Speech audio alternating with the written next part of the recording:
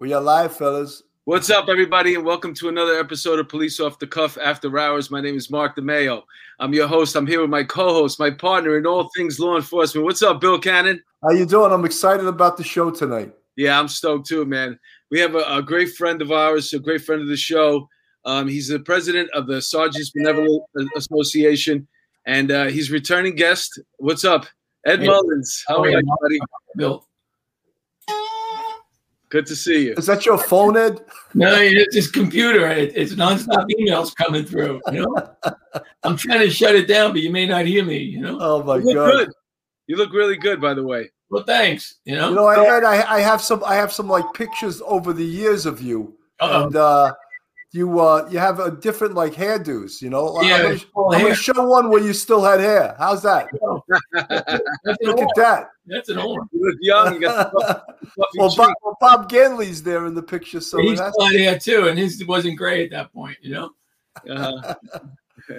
So Ed, so much happening in the city, and so much happening for your job, what unions have to be concerned with. All right. And it just seems that so many bad things have happened this year in regards to policing. Yeah. And, all the hits, it seems like the department is accepting all of the police reform measures that are being passed down both by the state and by the mayor's office. And I find it, if they're not fighting it at that level, because they've already been told, if you don't accept this, go look for another job. Pretty much, right.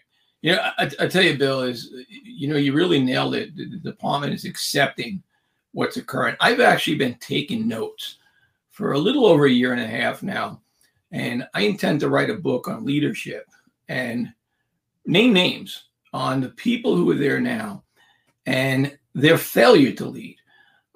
We've seen this really going back to when Bratton first came in the second time, with de Blasio, followed by O'Neill, who's now followed by Shea. And if there's ever been a remake of the Three Stooges, this is it. We have seen a city that has held crime down for over 20 years. People felt safe. They walked the streets. Tourism boomed, business boomed. And now the shootings, the homicides are going through the roof. And the people in charge simply don't care. There was a press conference the other day amongst all the unions, and they brought in the victims, the family members of the victims. And what no one said, and which really should have been said, is that the murders and the shootings that occurred, they're the responsibility of the mayor, the police commissioner, and the hierarchy of this department, who is setting the policies and going along with this nonsense that's being dished out by city council. They're just as guilty as the people standing behind the guns pulling the trigger. Well, Ed, I'm going to just put something on the screen and maybe you could comment about that. Well, here we go. Yep. I mean, how do you justify this? An innocent mom walking the street, shot in the head. There is no way to justify this. And what's emboldening the criminals is the fact that they know the NYPD is not making those arrests. They're not out tossing people for guns. That every little thing, you stand in front of the camera and we become the victim of discipline. We become the victim of lawsuits. So it becomes a hands-off approach. It becomes that this diaphragm bill in city council.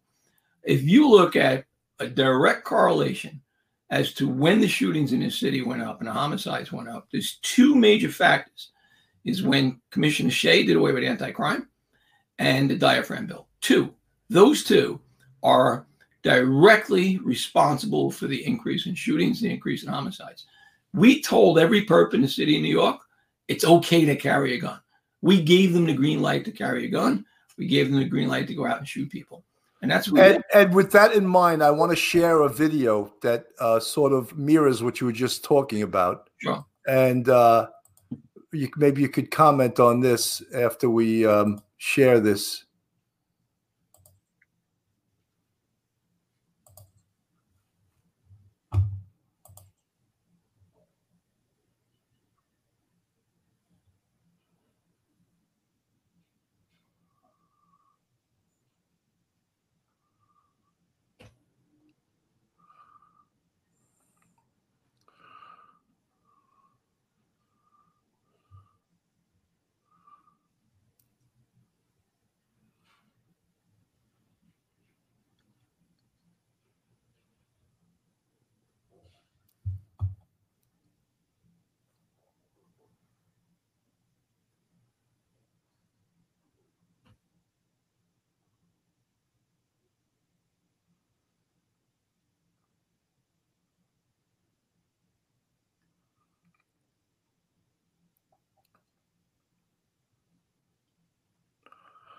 You're going to see the gun come out pretty soon.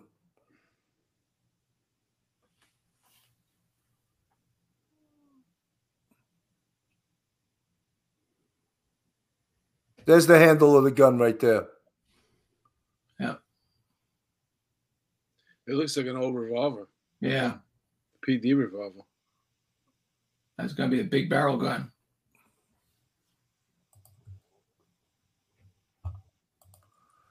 I just wanted to comment on that because it's horrendous, and the cops could have been killed. And look, I'm not criticizing the cops. They were working within the parameters of the law that they've been taught right now, and they're handcuffed.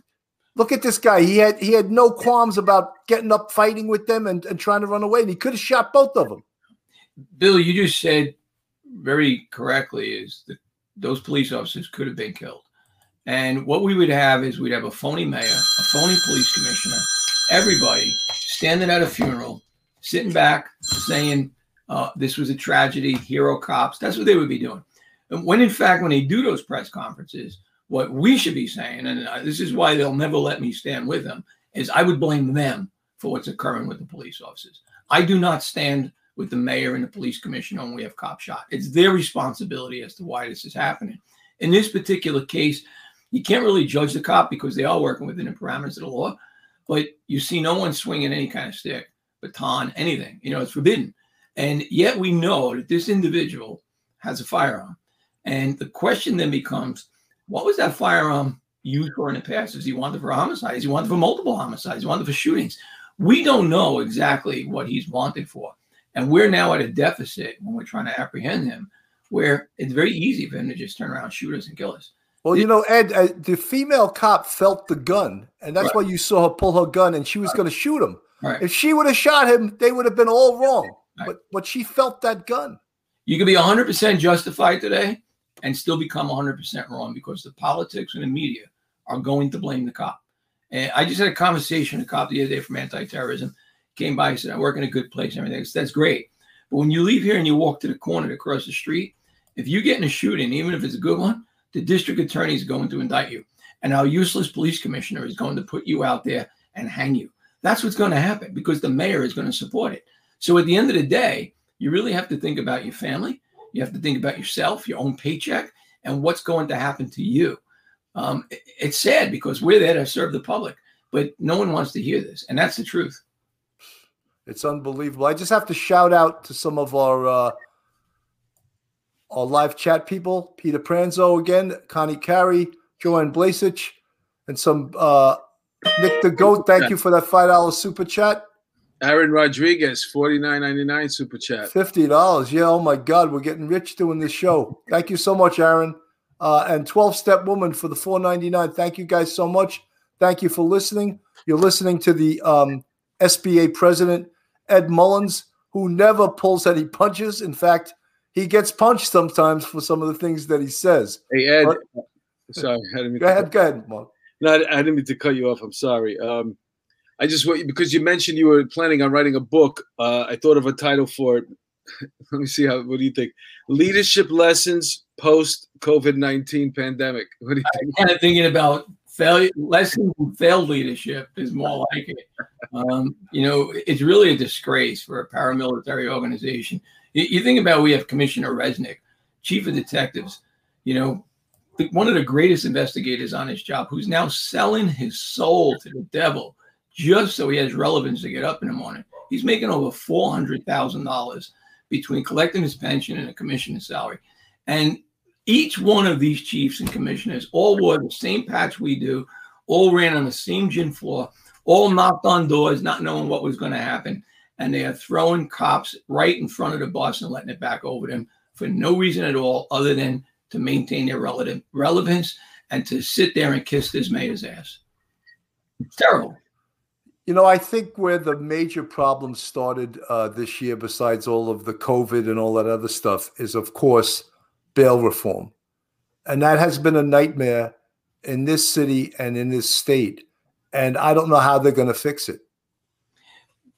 I don't either, Bill, to be honest with you. I mean, I've spoken to a lot of business people, a lot of city residents who are now leaving the city, people who are moving their businesses out of the city. And what I find mind-boggling is I say pretty often it's going to take 2 mayoral terms to turn the city around. They tell me it's going to take somewhere between 20 and 30 years to turn the city around. And if you think about it, there's not a single politician that's out there openly supporting police. Most of the residents that, the tax-paying base and stuff, they're leaving the city. They're moving out of state. I mean, you look at Florida's booming. I mean, our state is destroyed. And Curtis Lewa just announced he threw his hat in the ring, Curtis Lewa. We have a couple of Republicans running there. Bill Pepitone has been a guest on the show. He's running, and there's another 2. But I know that Curtis Lewa just threw his hat in the ring. What do you think about that? Look, a lot of people are throwing their hat in the ring. I think it's anybody's race, to be quite honest with you. What the city needs is someone that can bring people together, explain the logic of law enforcement. Without safe streets, without having laws, you're not going to have schools. You're not going to have jobs. You're not going to have people walking into their buildings and enjoying the luxuries of their apartments and then going out and having dinners in the city of New York. It's just not going to happen. I know a lot of young millennials that are leaving the city of New York simply because they don't feel safe. Ironically, there's a town in Florida, Naples, is the leading place in the United States for millennials to move right now. Well, Ed, it's funny. My son, who's 26, he is a film editor, and he's living in the city now. And the subways have gotten so bad. Terrible. And he lives on 85th on the Riverside, and he has to go down to Chelsea. He's thinking once his office opens to take the bus rather than the subway, because the subway is like Thunderdome now. I rode the subway about 2 weeks ago just to see what everybody's talking about, and everybody's right. It's almost like going down into zombie land. The homeless are all over the place. You see people, really in fear walking, riding the subways. And you do know that anything can happen at any point in time. I mean, we watch people getting pushed in front of, tracks. I go down there with the anticipation that I actually may end up making a column. It's a mess what's occurring. And they're filthy. This mayor has destroyed the city. And all of our commissioners have contributed to the demise by following in the lead of this mayor. If you look at the screen, Ed, there's, people are allowed to sleep on the trains. Yeah. There's garbage. There's rats on the trains. It's really disheartening. We were all raised, we came up in the broken windows theory policing of the Comstat era. Sure. I don't even know why they still have Comstat. Really, what's the point of that? What's the point if they're not going to do anything about it? What are they doing? I can't even tell you what they're doing. Comstat became a bunch of yes men. They run up there, to tell everybody this is what we're doing and hope they get promoted. The purpose of Comstat originally with Jack Maple, who was really the architect of fighting crime, was to create a measurement tool of what goes on. Comstat became a tool that generated numbers. It's ultimately to blame for the stop and frisk issue that we've all dealt with. Absolutely. It's all, who can do better than the next guy. It was a stage to embarrass, grown men into producing more. The numbers game, and the quotas, it's right there in Comstat.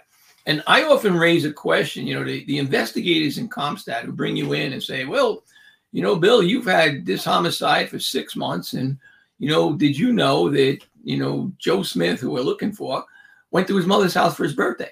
Well, how do they know that? And all the material that they research, do they turn it over to the district attorneys as Rosario material? Do they do that? Should that be part of it? That's interesting. It is interesting, but they want to question you, but they don't want to hand the notes over that goes to the district attorney. I hope Civil Liberties is out there watching this right now, because this is part of what occurs in the NYPD. This is what I throw in as one of their dirty little secrets, that they don't want to share what they know because now they have to go to court. Well, those are notes. And my understanding of Rosario, and you're a squad guy, your notes pertaining to a certain case becomes relevant to the defense. So let's hear from the people out there if we're correct or not. Well, Ed, we always used to write those voluminous, first they were called bullets and then they were called PIWs. And some of them got so monstrous that they would be 18 pages long by the time 6 in the morning came around, and talk about Rosario. And I don't know if they ever turned that stuff over, but that was surely Rosario material. It's absolutely Rosario. That's really going to throw a whole, wrench into the criminal justice system. But they don't want to talk about that, Bill.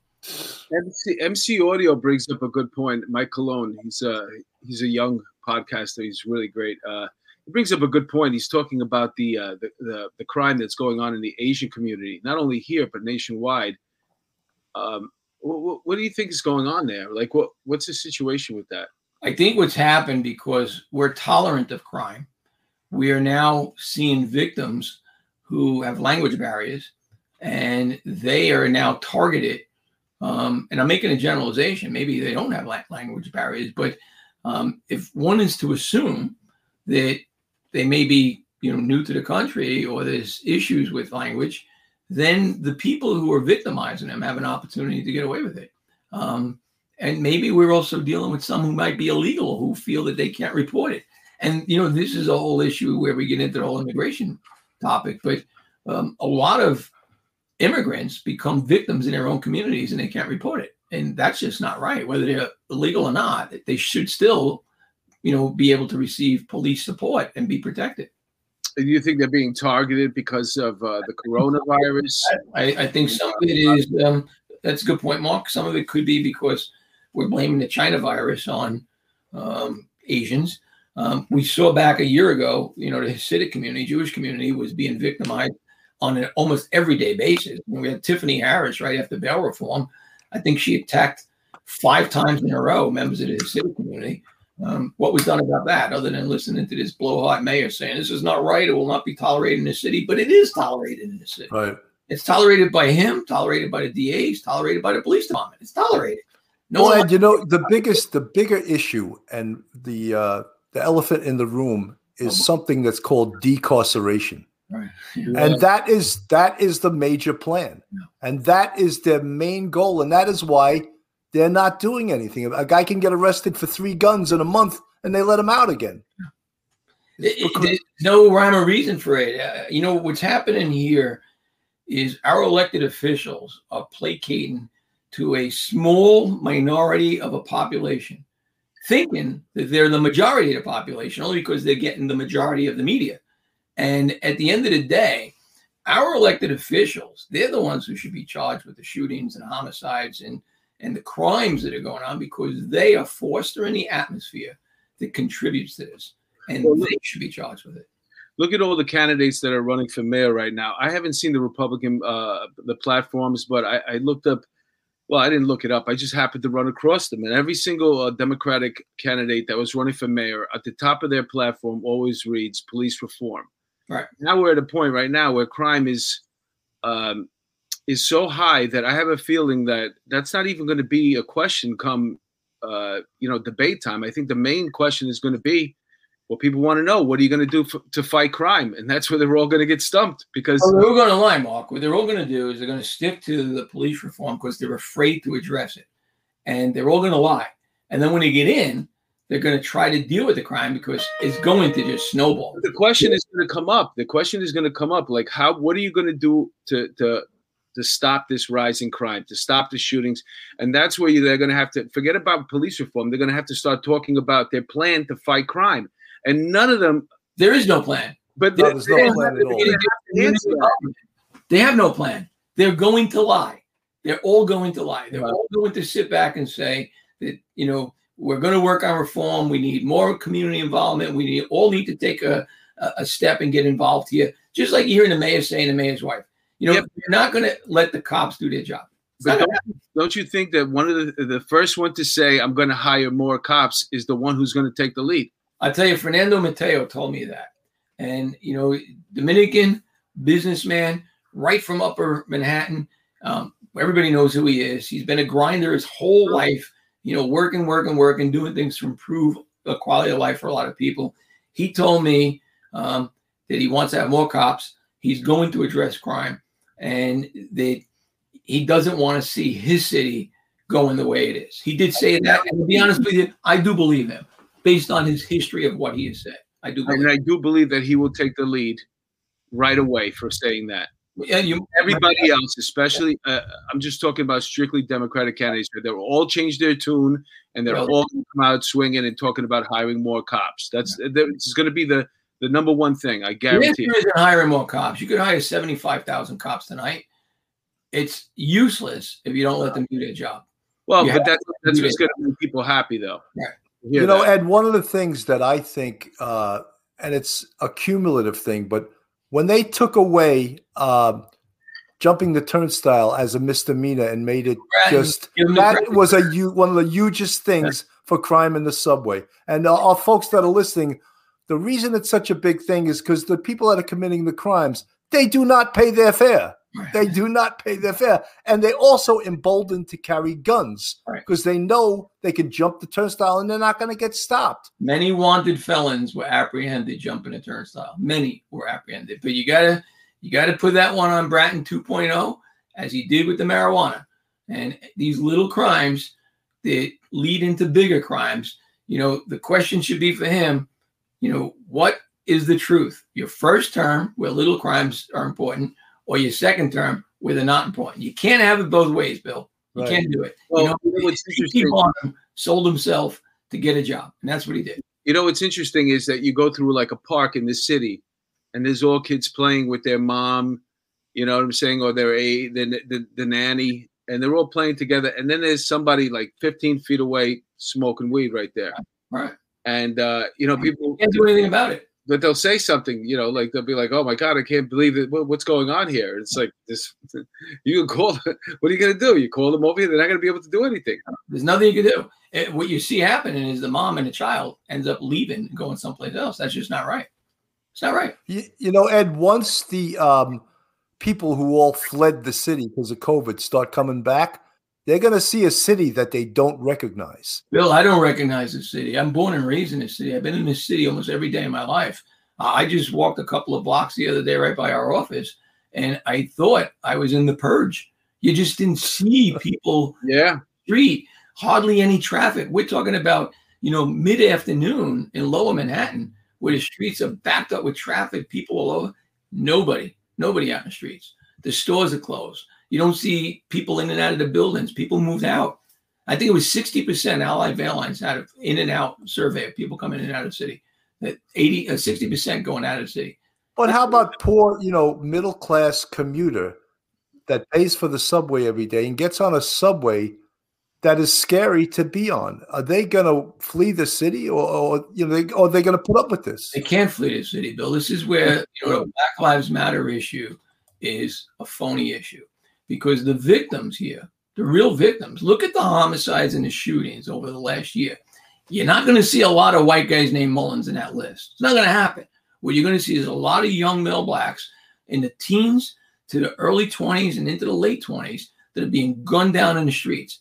And who's screaming about it? The people in the poor communities are the ones that want the police, and they're not getting them. It's not happening. So they're going to be the tax base that's left after the big corporations start moving out. We saw that happen. Was it Goldman Sachs moving to Florida? Where you're going to start seeing the tax base change. You're seeing the real estate values come down. So who's going to be left? And it's going to be the people who become the victims. And they're already the victims. Yeah, it's interesting, man. I'm thinking about making a move, and I'm like you, Ed. I've been here my whole life. I don't know anything else. I've been Queens. Now I live in the Bronx, but I don't know anything else. And I'm seriously thinking about it. Yeah, it's changed, Mark. Everything has changed. And look, I'm in every day. I've been in every day of the city my whole life. I can tell you every street there is in this city.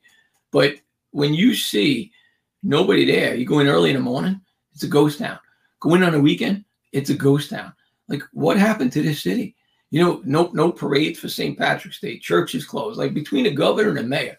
If there's ever been a remake for Dumb and Dumber, this is it. We're watching. This is what's going on. And April 2nd, it's supposed to open up to 50%. And, you know, as somebody who's, I'm performing in the city, you know, it's starting to pick up again. I got to say that. And it seems like there's a lot of people there from, tourists. So it's tiny percentage population, but I have a feeling like they're going to come back. Is once they open up to 50%, they'll come back. And this is, I think it'll jump. Depending on Cuomo, he needs to make these people happy, so he'll jump to 75%. Just to get the heat off right after. Cuomo may go to 100% because he's afraid of getting indicted himself, and that's the only just reason. to make people happy. He can get indicted. I'm going to say that doesn't happen. I just think he's going to hold the line. And is that because the 9 of the judges that he appoints the people that investigate him? I love that. I think he's going to hold the line on this one. I think if they really have him, they would go for it right now. And it's gone on for 2 weeks, and I'm just watching this and I'm saying something's not right here. I don't know what's going on. About this before, there's like 4 other, I think it's 4 other Democratic governors that also decided to put COVID patients inside nursing homes, and they don't want this thing to get any further than because if we really start looking at the nursing home scandal instead of the sexual abuse, then it's a different thing. The guy was a creep. Right. That's what we're focusing on right now. But you're looking at the nursing home scandals. People died, and a lot of these places, the hospitals, they're all getting money for COVID. Everybody got extra money for it. So what's interesting is think about this. All of the people that died during this COVID time, did anybody commit suicide? Anybody get run over by a bus? What happened to our cancer patients? Like, no one hung themselves during this. Everything was COVID related. Yeah. And, why? Because dollars. That's what happened. I spoke to people that worked the morgue. Everything was COVID. Like, nobody got hit by a car the whole time. That's just incredible. The fact that became common knowledge is interesting too. I mean, it's like what you're saying right now. It's like I'm saying, yeah, I knew that. And if you ask the average New Yorker, they'll probably say, yeah, I knew that too. So we know. Jump off the roof in the city of New York. It happens all the time. Not one jumper. Oh, don't forget too that there's a big part of that the stimulus money that's coming to New York and to LA. So that money, hopefully, if it's put to good use, which. But it'll also these people that lost businesses, hopefully they'll be able to recoup. They can't get that business back. Maybe they'll be able to use the money that they lost in that business. Hopefully this money is going to go to a small business owners and give them a chance. Hopefully, it's put where we can redevelop the city of New York. But you got to remember too that lifestyles changed. People are now working from home. It's efficient for corporations to not bring their people back. These married guys, man, they need to get back to. They haven't seen their girlfriends in a year. They're gonna figure out a way. Believe me. Almost everybody's vaccinated. Once everybody's almost vaccinated, and if you didn't get the vaccination, then that's on you. And everything starts opening up again. They'll figure out a way to get it. I like your optimism. I do. But I'm a business-minded person. They're paying big rents. How long can you FaceTime your significant other on your Duke phone? Who would think people were dating on apps, right? They're scanning these photos, dating. Who would think that would happen? Baby. Crazy. Ed, I want to shift gears. And on the 12th, March 12th, the city came out with these reforms. I'm going to read one paragraph to you. With the aim of undoing the legacy and harm of racialized policing, the reforms announced today will bring greater accountability to the NYPD, make New York City residency a more significant factor in hiring officers, that end the poverty to prison pipeline, the release states. Yeah. That was written by Pinocchio. That's who wrote it, because it's a complete lie. It's a complete lie. To label policing as racist is a complete lie, because the stats and the numbers do not match. We shoot less than 1% of the population in our encounters, I should say, less than 1% in a minority. And if you look at what occurs, there's all kinds of stats on this, and I challenge anybody to go look them up. We are not killing young male blacks or old male blacks simply because we have racist cops running around. And we all have plenty of time on this job. I've never worked with one person that got in a car and said, I'm going out to shoot somebody today. I've never seen it happen. Right. Not no, one. Me either. And you and I both know that if it happened, we would either jump out of the car or send that guy home. It just doesn't happen. Sometimes things go bad, no different than it does for a surgeon. If a surgeon is performing surgery and a patient dies, it's acceptable. How is that acceptable? And what we do is not acceptable. but it has to be acceptable. Otherwise, they won't be doing surgery, right? I mean, you got to think about it from a logical point. But if we choose to not go out to enforce the law, then there is no law. But because it's graphic, because people are infatuated with policing, we become the bad guy. And the facts are nothing but a lie. That statement's a lie. It's terrible what you're seeing that's occurring in this city, but there's not one politician out there that is telling the truth right now. Not one. You know, Ed, we always used to talk about the Brian Watkins moment. Yeah. And but I don't know if there could be a Brian Watkins moment now. You know, we had Tess Majors moment. And the NYPD lied about that one. You know, I took a lot of heat for that. Tess Majors, the young Columbia student that was killed in the park. Yeah, I remember that. NYPD lied on that one, completely lied. And you know, I became the bad guy because I called balls and strikes. But the truth of the matter is, it shouldn't have happened. And it shouldn't have happened with Brian Watkins. But if we have another moment like that, you know, if a reporter gets thrown off a roof or becomes a victim of a gang rape or something along those lines, you'll see how quickly the police will be set free. Yep. Happen quickly. I'm a suspicious man. Should my son get struck by lightning, it could happen. I'm going to come and visit some of the people in this room. Hey, listen, let's do the commercial, man. All right, I got to Dawn Marie. Hi, everyone. Dawn Marie says, hi, everyone. Wanted to come in and say hi, big hello. She backs the blue. Thank you so much for your $5.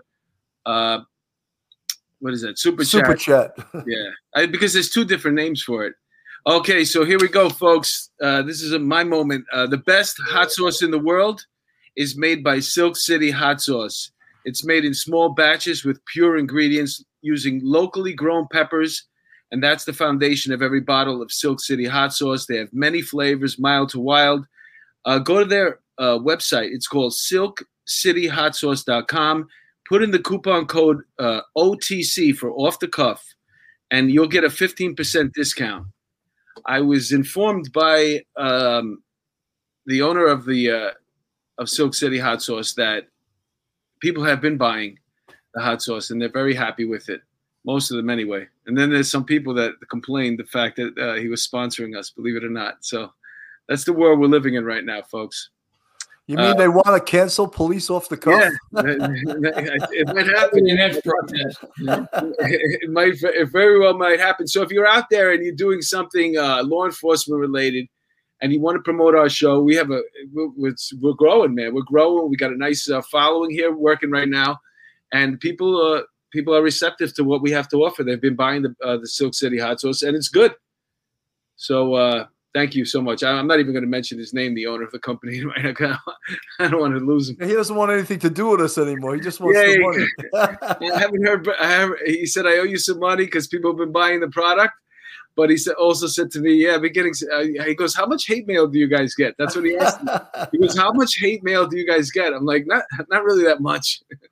And you know what's funny? And I'm sure you get some of the hate mail on Twitter and all of that stuff. And my thing is, if you don't like us, just change the channel. You don't have to be here. But you kind of got to appreciate it, you know, because the malcontents give you a good laugh. And yeah, they do. I always welcome it because I sit back and I say, look at these mental midgets with nothing to do in life. So I kind of get a chuckle out of it. I think it's a good thing. Yeah, but people even complain that we shout out to the people on our live chat. Yeah, like, I'm sorry you're offended by that. These people are enabling us to do this show by contributing and following us. But people are like complaining. Then change the channel, dude. Remember, Bill, you're not measured by your friends. You're measured by your enemies. And you know what's funny is too. Like we don't have like a commercial that we air on social media. I was planning to do a commercial, you know, now that I got the StreamYard, but it's not. You have to watch the whole show. That's my point. To get to the point of the commercial. So there's some people out there that are watching this whole show, waiting for the commercial. No, just watching it because they want to eventually cancel culture. They'll try to eliminate us and whatever we have. But right now, we're not big enough to do that. But if you're out there, man, and you want to cancel us, please do, because that'll build up our numbers. Yeah. The whole cancel culture thing, there are more people in this country who support us than there are of those who don't. And you can't quit, ever. You know, you got to keep doing what you guys are doing, keep the message going. and continue to encourage law enforcement and those that support it, because the people, the haters, have nothing to contribute to this country. Nothing. We're going to do it. We're going to do it. But I'm just saying, the fact that you would sit through a whole show, and then notice that we have a sponsor in the middle of it, and then contact, I guess they don't have to go to work. That's how much these people are invested, that they're willing to wait. I would never do that. I couldn't sit there in front of a show I didn't like. There's a purpose in life, you know. Our guest is Ed Mullins. I believe you got 37, 38 years on the NYPD, right? 39. And you've been 39. Oh my God, I'm not even 39 years old. Yeah. And you've been the union president for 19 years. Correct. And to our fans, I was a sergeant for 22 years out of my 27-year career. And Ed, Ed can't do anything for me now. I'm off the job, but I'm going to say he was the best SBA president, is the best SBA president in my tenure on the job. Thank you, Bill. And he's not afraid to go toe-to-toe with anyone. And that, in effect, gets him in trouble all the time. And the people that are cops love that he bangs heads with these politicians and calls them in street language what they deserve to be called. He called one city council guy a little whore. I loved it. I thought that was so amazing. You know, there's a word for that. It's called cojones. Hey, Ed's half Spanish. He's got some Spanish blood in him. Cojones, man. Who's Spanish? Your father, your mother? My mom. Okay. My mom's Spanish, yeah. You know, look, when you're telling the truth, you can't back down. I'm half Spanish too. Are you? Yeah, I'm Dominican and Czech. There you go. That's a combination. Yeah, just like you. You're Irish and and what? Spanish. Okay. Yeah. Listen. So you drink a lot and you don't wear socks. We're New Yorkers, and the irony is, whenever you talk about all this, like the last department in the whole world that you should be talking to about racism is the NYPD. When I was in the squad, I got to tell you, the racial breakup of the squad was, I think, 6 or 7 Latinos, 2 whites, 2 blacks, and I think, it was 4 whites because the sergeants, if I'm including them, and 2 blacks. The diversity in the police department is in the NYPD, and I would imagine in LA and in Chicago and all these blue states and blue cities, the major cities, they're very, very diversified. So I don't understand. You're bringing up a great point. You know, when I first started, in 1982. There were probably less than, I'm going to say 10, probably more like 6 African-American police officers, probably less than 10 female police officers, and a handful of Hispanics, 1982, working at the 13th precinct. Today, I think we're like 63% diverse, police department. Ray Kelly, who's gotten no credit for it at all, deserves 100% of the credit because he made the effort to do this. He made the effort to go out and recruit in all different communities in all different countries so that we had a very diverse police department. And we are now the most diverse police department in the United States. You know, Ed, the 9/11, which we're coming up on the 20-year anniversary this September. Right. And when I remember the 3 guys who responded with me at the time, I was assigned to the 2-3 detective squad.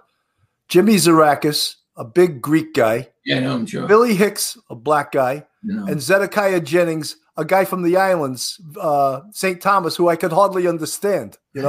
When he would ask someone for a description, he would say, "How he look?" And I would die laughing, But that's the diversity of New York City. Yeah.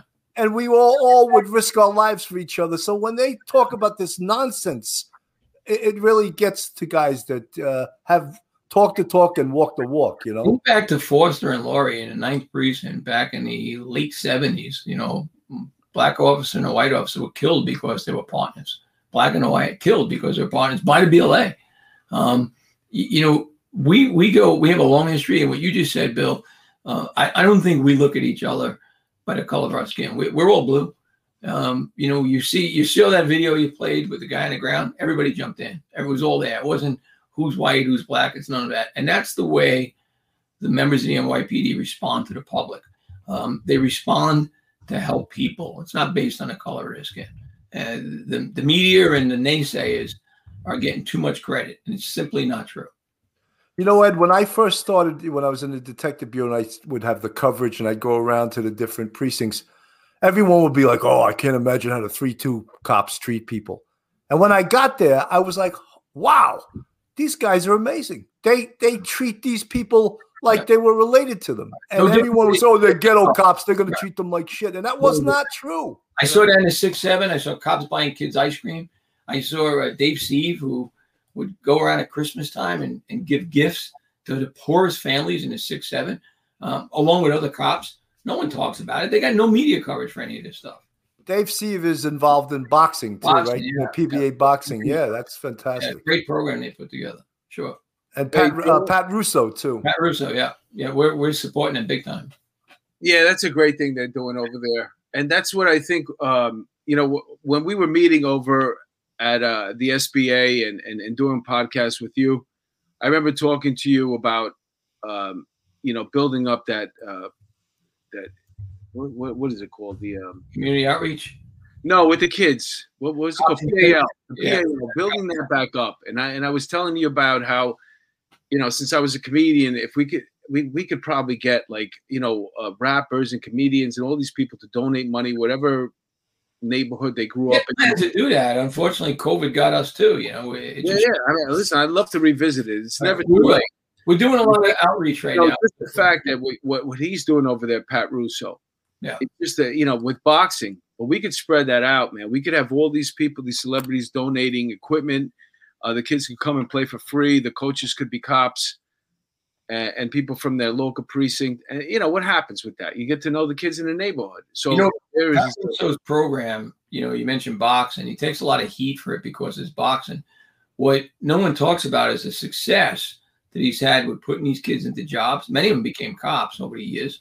Gone on with their school, gone on with life. No one got in trouble. I think he's had 4 of the people that have gone through his gyms to go into the Olympics. And I believe, I could be wrong, 1 gold medals. So here's a guy that got no credit all these years. All these years he's been doing this, got no credit.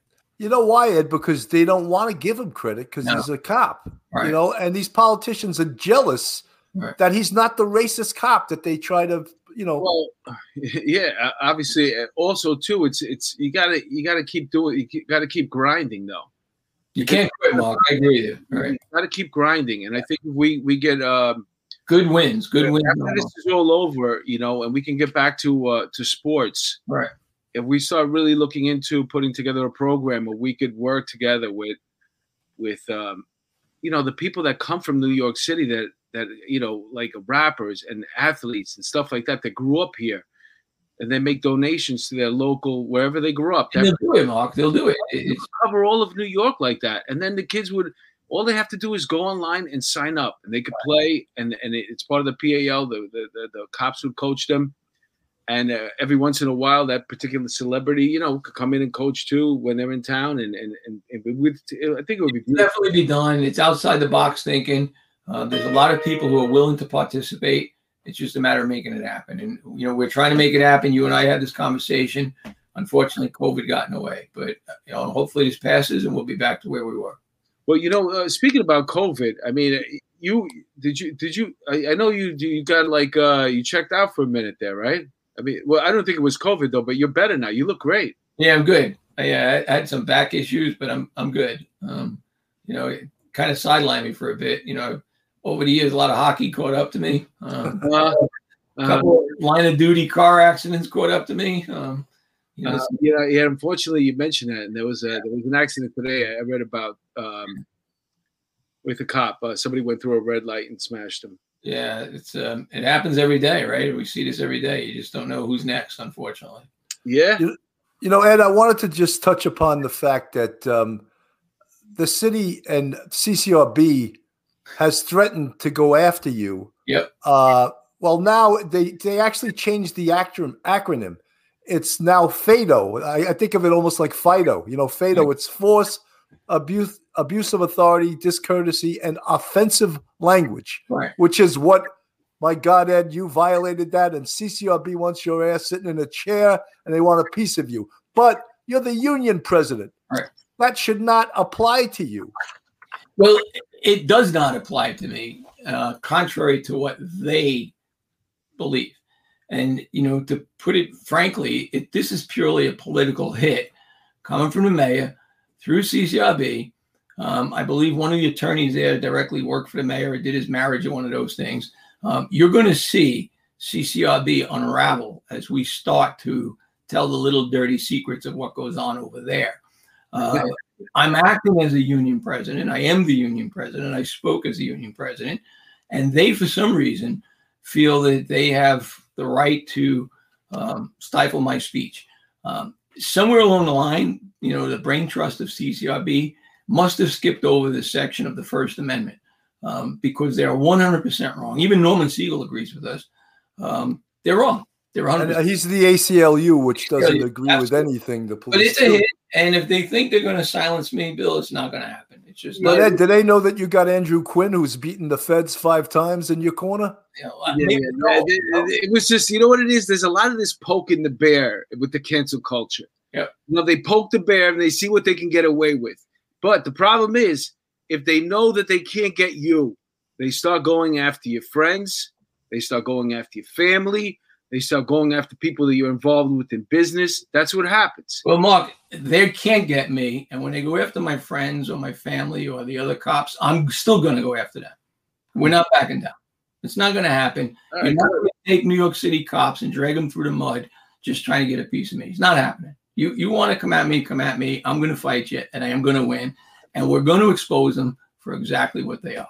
We've been a little quiet right now, but there's reasons why. And hey, let me ask you about this because Bill brought it up now with this opens. They just came out with this thing where you could find out how many complaints an officers had against them. Just go online for that. So what do you think about that? Well, I think it's a disgrace, to be quite honest with you. I've had conversations with people and they say, well, we pay your salary. Well, I pay my salary too. I have to pay tax. Yeah, I always used to say that. I pay my salary. I'd like a raise. You're not paying me enough. But at the end of the day, you don't get to invade my privacy. Now, no one, and I know we all agree, wants to work with a bad cop. No one does. Okay. And in fact, most of the calls that go into the internal affairs hotline are made by other cops. So if you think about that, cops don't want to work with bad cops. But because of this culture that's existing right now, every elected official is trying to find ways to attack cops. So what do? We take their history, not so much even a discipline record. If you had allegations against you, they want to publish it. So now your neighbors know. If you went through a divorce and it was a domestic, it becomes public. And if you go on, as either one of you go on to apply for a job someplace, they can easily look and say, well, you had X number of allegations. What they're not telling you is all the great things that you've done in life. That has nothing to do with your experience. Let me ask you, is it across the board? Like, for example, a teacher gets a complaint from a parent. No one talks about it. It's my kid, right? No one talks about it. Sanitation worker fails to pick up garbage over here somewhere. No. You know what I'm saying? Like, what? It should be across the No board. one talks about the elected officials who take I should be able to go online and see all the complaints from all the city workers. That's the only way that works. No one wants to talk about it. No one. It's cops are the target. When teachers become the target one day, you'll see them all screaming and complaining. But don't think that can't happen. If they can do it to us, they'll do it to the next group. Yeah, well, if you're going to do it to us, do it to everybody. Then nurses, they'll do it to everybody. Your employment should have nothing to do with your personal life. Because that's how silly it is. That's how silly it is, the fact that you can look up a CCRB. It's just like a parent calling up and complaining about a teacher. It's an anonymous complaint in most cases. Same thing. And these complaints come from drug dealers, pimps, prostitutes, people who are being arrested, who committed crimes, simply trying to get even with police officers. And that becomes a conviction in the eye of, public opinion. And it's really not right. For court. You can stand up and bring a person into court and say, look, we know you did 5 robberies, but we believe you did 10 others that we can't catch you for. We don't get to do that. Right. But yet they can do that with us. Ed, I had Sean McTighe on, who was the case detective in Brooklyn North Homicide that had the Ahmet Sangian case, among others. But he said 2 weeks before the trial, he got nailed by IAB for duplicating a city parking permit. And he told this right on the show, so I'm not outing him. don't you know that was the first thing in the trial they went after? Sure. Well, this is where the brain trust thinks that they're so smart that they're now creating an atmosphere that's having an adverse impact on serious criminal cases. I mean, we have district attorneys that don't want to allow cops to testify. So any arrest they come in with is automatically discredited. So you just painted cops as a liar based on allegations, or, look, if a judge finds you not credible, thinks you're lying, you got to give some credence to that. But at the end of the day, it's so loose that we go to a trial and we're now jeopardizing a criminal case. I mean, it's insanity what's occurring. And look, we don't lose. We should just shut it down. Who needs lawyers? Mark, the court. We don't lose. See, you, me, the cop in the street, we don't lose. You don't convict the guy, you don't convict the guy. The loser is the victim. So if you don't want to protect the victim, don't blame me. I did my job. I brought him in. Don't blame me for what you did. And this is what's happening. Well, then it's like the whole defund the police thing, which is the stupidest thing I've ever heard in government in my life. And even I'm not a cop anymore, I'm retired. I don't want the police defunded. I want police up where I live. I want police all over. I want them doing their job. This defund, what do you mean? You don't mean defund. You mean you want to give the money to other people. That's for example, violence interrupters. They're very efficient violence interrupters. How's those social workers handling all these emotionally disturbed people? Right, exactly. I'd love to know the science behind that. Wait till that body count starts to accumulate. Manhattan North just went into a pilot program. I think it's the 2A, the 3.0, the 3.2, and they're going to be sending out the social workers to handle nonviolent EDPs, which I don't even know how you determine that. Are you determining it's nonviolent based off the 911 call? We know how wrong those are. Maybe 75% of the time he's showing up as something different than what they came with. Determination. There's no way. You have an EDP, they could be the nicest guy in the world, and next thing they flip. But there's a pilot program right now that I read about that they started it up. That's probably coming from Thrive New York, another brain trust of the city of New York. What are we going to do, man? We're doing the other thing was these geniuses that want to pay gang members not to kill each other. Yeah, I know. I cannot believe that the stupidity of that is even homicides. Yeah, I don't care if they kill each other. I care if they kill that poor lady who was walking across the street and the picture that you put up, and she got showed, right? Yeah, I don't care about them. That I want to avoid that. You think about that, that's extortion if you think about it. We won't kill each other if you pay us. This is where we've gone as a police department, as a society. We'll pay you not to commit crimes. They don't get pensions. That's why they want to cut down. They look at that budget that they get annually. They have other plans for it, and municipalities take up a large chunk of it.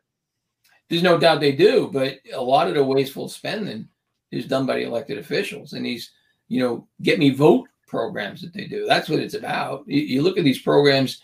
Think about this: look at our public school system. That we graduate kids that can't read. Like, we have a robot on Mars, but we can't teach a kid to read. And I don't blame the teachers for it. I think there's a lot of teachers that really try. But you get into family structures, you get into kids going home, then there's nobody there. You get into who's doing the homework, the after school, the latchkey kid. And then, listen, like anything else, there's some teachers that don't belong teaching. We read about it all the time at the rubber room. But because the UFT is a huge lobbying group, they donate all this money to get what they want.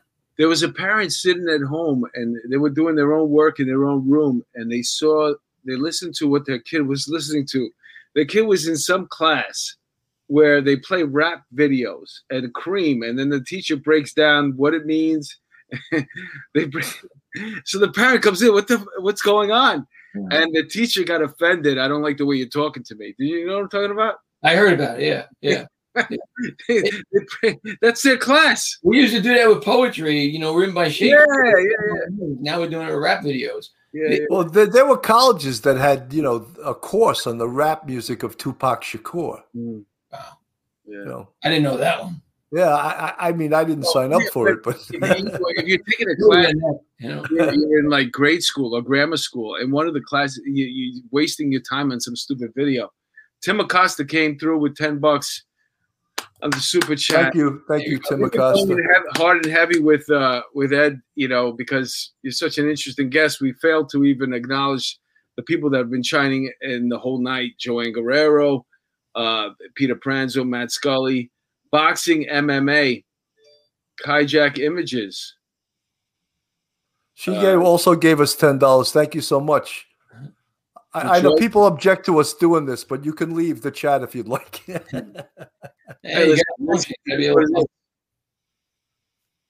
We also have a couple of new Patreon subscribers.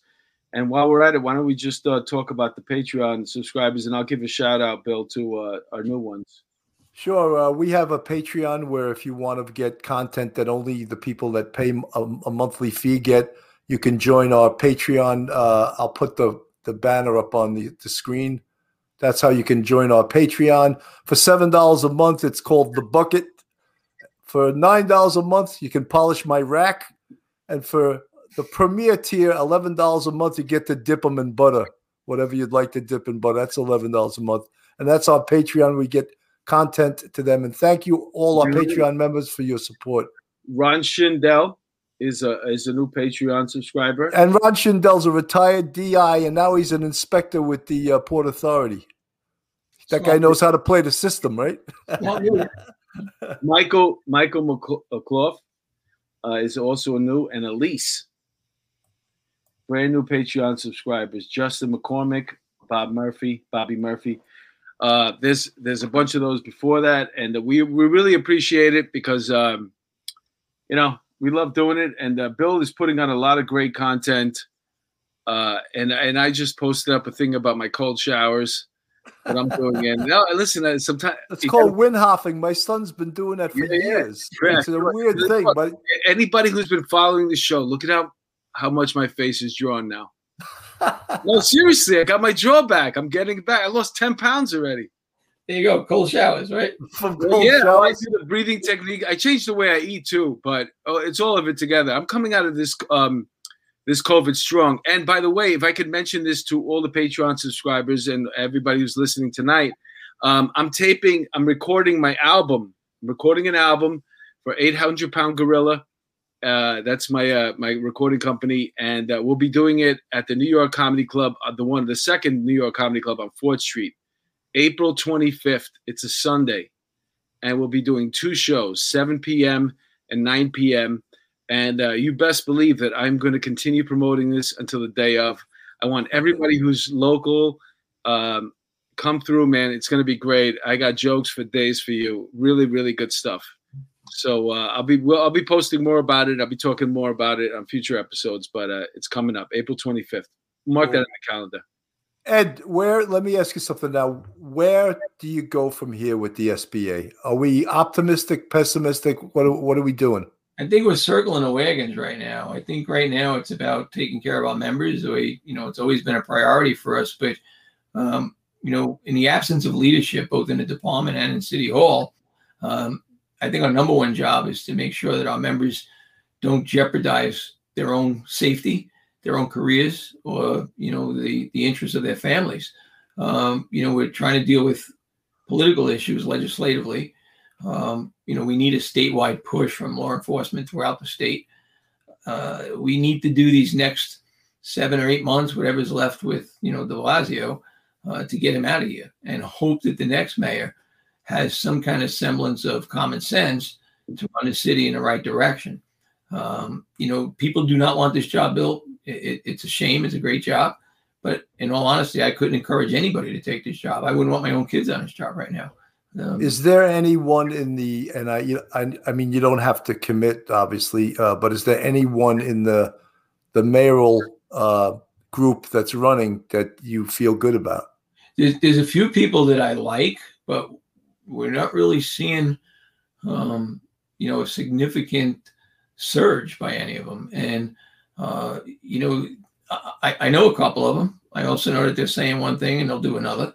I was pretty impressed with Fernando Mateo when I spoke to him the other day. I just think he's a down-to-earth guy. It'll be interesting to see how that pans out. There's a couple on a Dem side that's interesting. I know everyone's talking about Eric Adams. You know, McGuire, I think, has a shot. You know, so we have to see. I did like Lori Sutton, but, you know, she dropped out of the race. You know, she was a sincere human being. And, you know, I thought that would be interesting. But, you know, we got to remember that everybody that's running is ultimately going to become a politician. So the question is, what's pure in their heart, and who runs the best campaign and gets that message out there? It's not just about policing. You know, it's really about protecting the city, developing the city, getting it back to the way it was. I mean, yeah, we have police issues, but I'm a city kid. You know, I don't want to see this turn into, you know, what Detroit was. I don't want to see that happen. And it's, you know, scary that could happen. And, Sure. you know, one of the things that people listening to us, and we'll just let them know, for a Republican to win the mayoral race in New York City is nearly impossible. Right. There has to be almost like a perfect storm of we're crime and we're every in other thing. Category 5 right now. It doesn't get any better. Yeah, DEFCON 5 we're Yeah, at. That's right. If we get to DEFCON 6, yeah. maybe a I Republican. do think, though, Bill, is that whoever the next mayor is needs to give some serious thought about picking a police commissioner from outside the NYPD. There are a couple of candidates in the NYPD who are pretty sharp. And if they got the job and could break the cronyism of what we're seeing today, then they could change the direction of the NYPD. But, you know, I'm a career NYPD guy. For me to tell you it's time to go outside the NYPD, that's pretty significant. Oh, so you want out of town Brown again? No, there's a couple of people out there that, you know, I've seen around the country that I just think would, you know, foster change. You know, we have really a couple of sharp chiefs that, right off the top of my head, that, you know, and a couple that left and they shouldn't have left, but who would make great commissioners. But, you know, and they left because they stood for their own core values. Are you referring to Fausto Pichardo? Well, he was a great guy, contrary to what took place. And I know they all try to blame him for, you know, the peaceful protest. That's not true. You know, it's not. Pichardo was a hardworking chief, and he didn't get the credit. You know, we have Chief Harrison right now, who's he was a great selection, another hardworking chief. And there's a couple more that are still in the NYPD. But I'm going to guess that as things, you know, we've all seen this, as things change, you know, a lot of them leave, a lot of them age out, but they can come back as a commissioner. You know, Pat Ryder of Nassau County is a phenomenal police commissioner for Nassau County Police. And, you know, he's got a small police department, but that guy's a leader, and that makes a difference. Hey, shout out to 672E Galaxy for a $15 super chat. Thank you so much. We appreciate it. So, Ed, you know something? We're at already over an hour, and what we'd like to say is just we'd love to have you come back again. Anytime. You're a great guest, and, you know, it's great to see a union head that's not afraid to fight for his Thank you, Bill. His people. I mean that sincerely. And, you know, I went through a lot of SBA presidents because I was a sergeant for 22 years. Like, as Lee Pachter used to say, a police officer from the 2-3, he used to say, you know why he never made chief? And I would say, why? He'd say, the damn sergeant's test. And for me, it was the damn lieutenant's test. But so that's why I was a sergeant for 22. But it was a great job. But, you know, sometimes that's what you were meant to be. I was a sergeant. SFL, they used to say in the academy, sergeant for life. I'm in. It worked for me. It worked out all right. That's right. They're graded for life. Yeah. Well, anyway, Ed, I want to thank you for taking the time out. I know you're busy. The phone was going crazy. You probably got some stuff to get back to. You're always since we were talking. No, you put us on the map. Let us know what's going on with Inside Blue 360. It's happening. It's still happening. You know, I'm happy that you're back. Your back is back. And, you know, we're just waiting. We're waiting for the next thing to come out where Ed Mullen jumps in and sets It's coming. Brace for the storm. It's coming. You've been quiet for a minute. We're going to tell some stories that no one wants to hear about, but it's coming. And then I just want you to see how your hair used to look back in the day. No, you know, it's trying to get that chia pet look, you know. You look great. And listen, honestly, you know, I mean, listen, everybody ages. I had a kid tell me the other day that you have a lot of white hair on the sides. I blame the bright lights up here for the forehead. Yeah. The dome lights there. The dome lights, you know? It's going to happen. They'll be the look, you know? That's for sure. Anywho, to everybody who was tuned in tonight, Michael, Cooley, Joe, Brooklyn, MC Audio, 6728 Galaxy, Deb Davis, our fans for life, Rachel Peranzo and her husband Peter, David Abstam, 12-Step Woman. There's so many people that are tuning in every night, and it really means a lot to us. And you know, Bill is hooking up great guests, and this is becoming a thing, man. I'm really, really enjoying doing it. Well, Mark, you know what it is now. When I ask a guest, they jump at it. You know, well, maybe a year or two ago, they were like, "Whoa, who are you guys?" You know. Oh, look, Sandra Rivera did a super chat for $10, man. Thank you, Sandra. Thank you so much. Sandra's great, man. She's working hard. She's doing her 9 miles every day, walking, listening to us. I told her, I hope you never get a car. Hey, Bill, who do we got coming up for a future guest? Oh, Monday we have retired Chief Joe Fox. Oh, great guy, great humanitarian, great man, and I'm looking forward. I actually, you know, and he did probably close to 40 years. I don't think I ever met him. That's how big this job is, you know. Great guy. You're going to have a great guest, very inspiring guy. You know, he's great. Duty Ron just jumped in. Sorry, I missed the great guest. He probably was doing his own thing, but Duty Ron is the man. He's the one responsible, basically, for this trajectory that we're on right now. So thank you, Duty Ron. Boxing, MMA. There you go, Pat Russo. Thanks, guys. These shows are always great. Really appreciate it. Yeah, and we wish you the best of luck. Thank you, guys, everybody, for tuning in tonight. Thank you, Ed, for taking the time out to support us again. And I can't wait till we hang out again. I get That's right. April 5th. You got the comedy club going, right? It's April 5th. Right. April 25th. April 25th. I got a ticket for you. There you go. I'd also like to say Artie Smosh, the Pope of the city, is doing a walkout. I forget. I don't have his date in front of me. April 15th. April 15th. Artie Smosh is another 40-year man, right? A real loss to the NYPD. Oh, unbelievable guy. You know, I used to call him the Pope of the city, not even of Greenwich Village. The guy, when Chiefs wanted a favor, they called Artie Smosh. Right? Nothing moves in New York City without it going through Artie Smosh. It's incredible. 100%. Great guy. MMA 365 just gave us a $5 super chat as well. No, that's a £5. He's from England. Oh, okay. It's a we take pounds, we take it all. Yeah, we take it all. Can I get a pizza with that? All right. Thank you, everybody. Thanks for tuning in. And thanks again. Have a good night. Thank you. Good to see you. Bye now.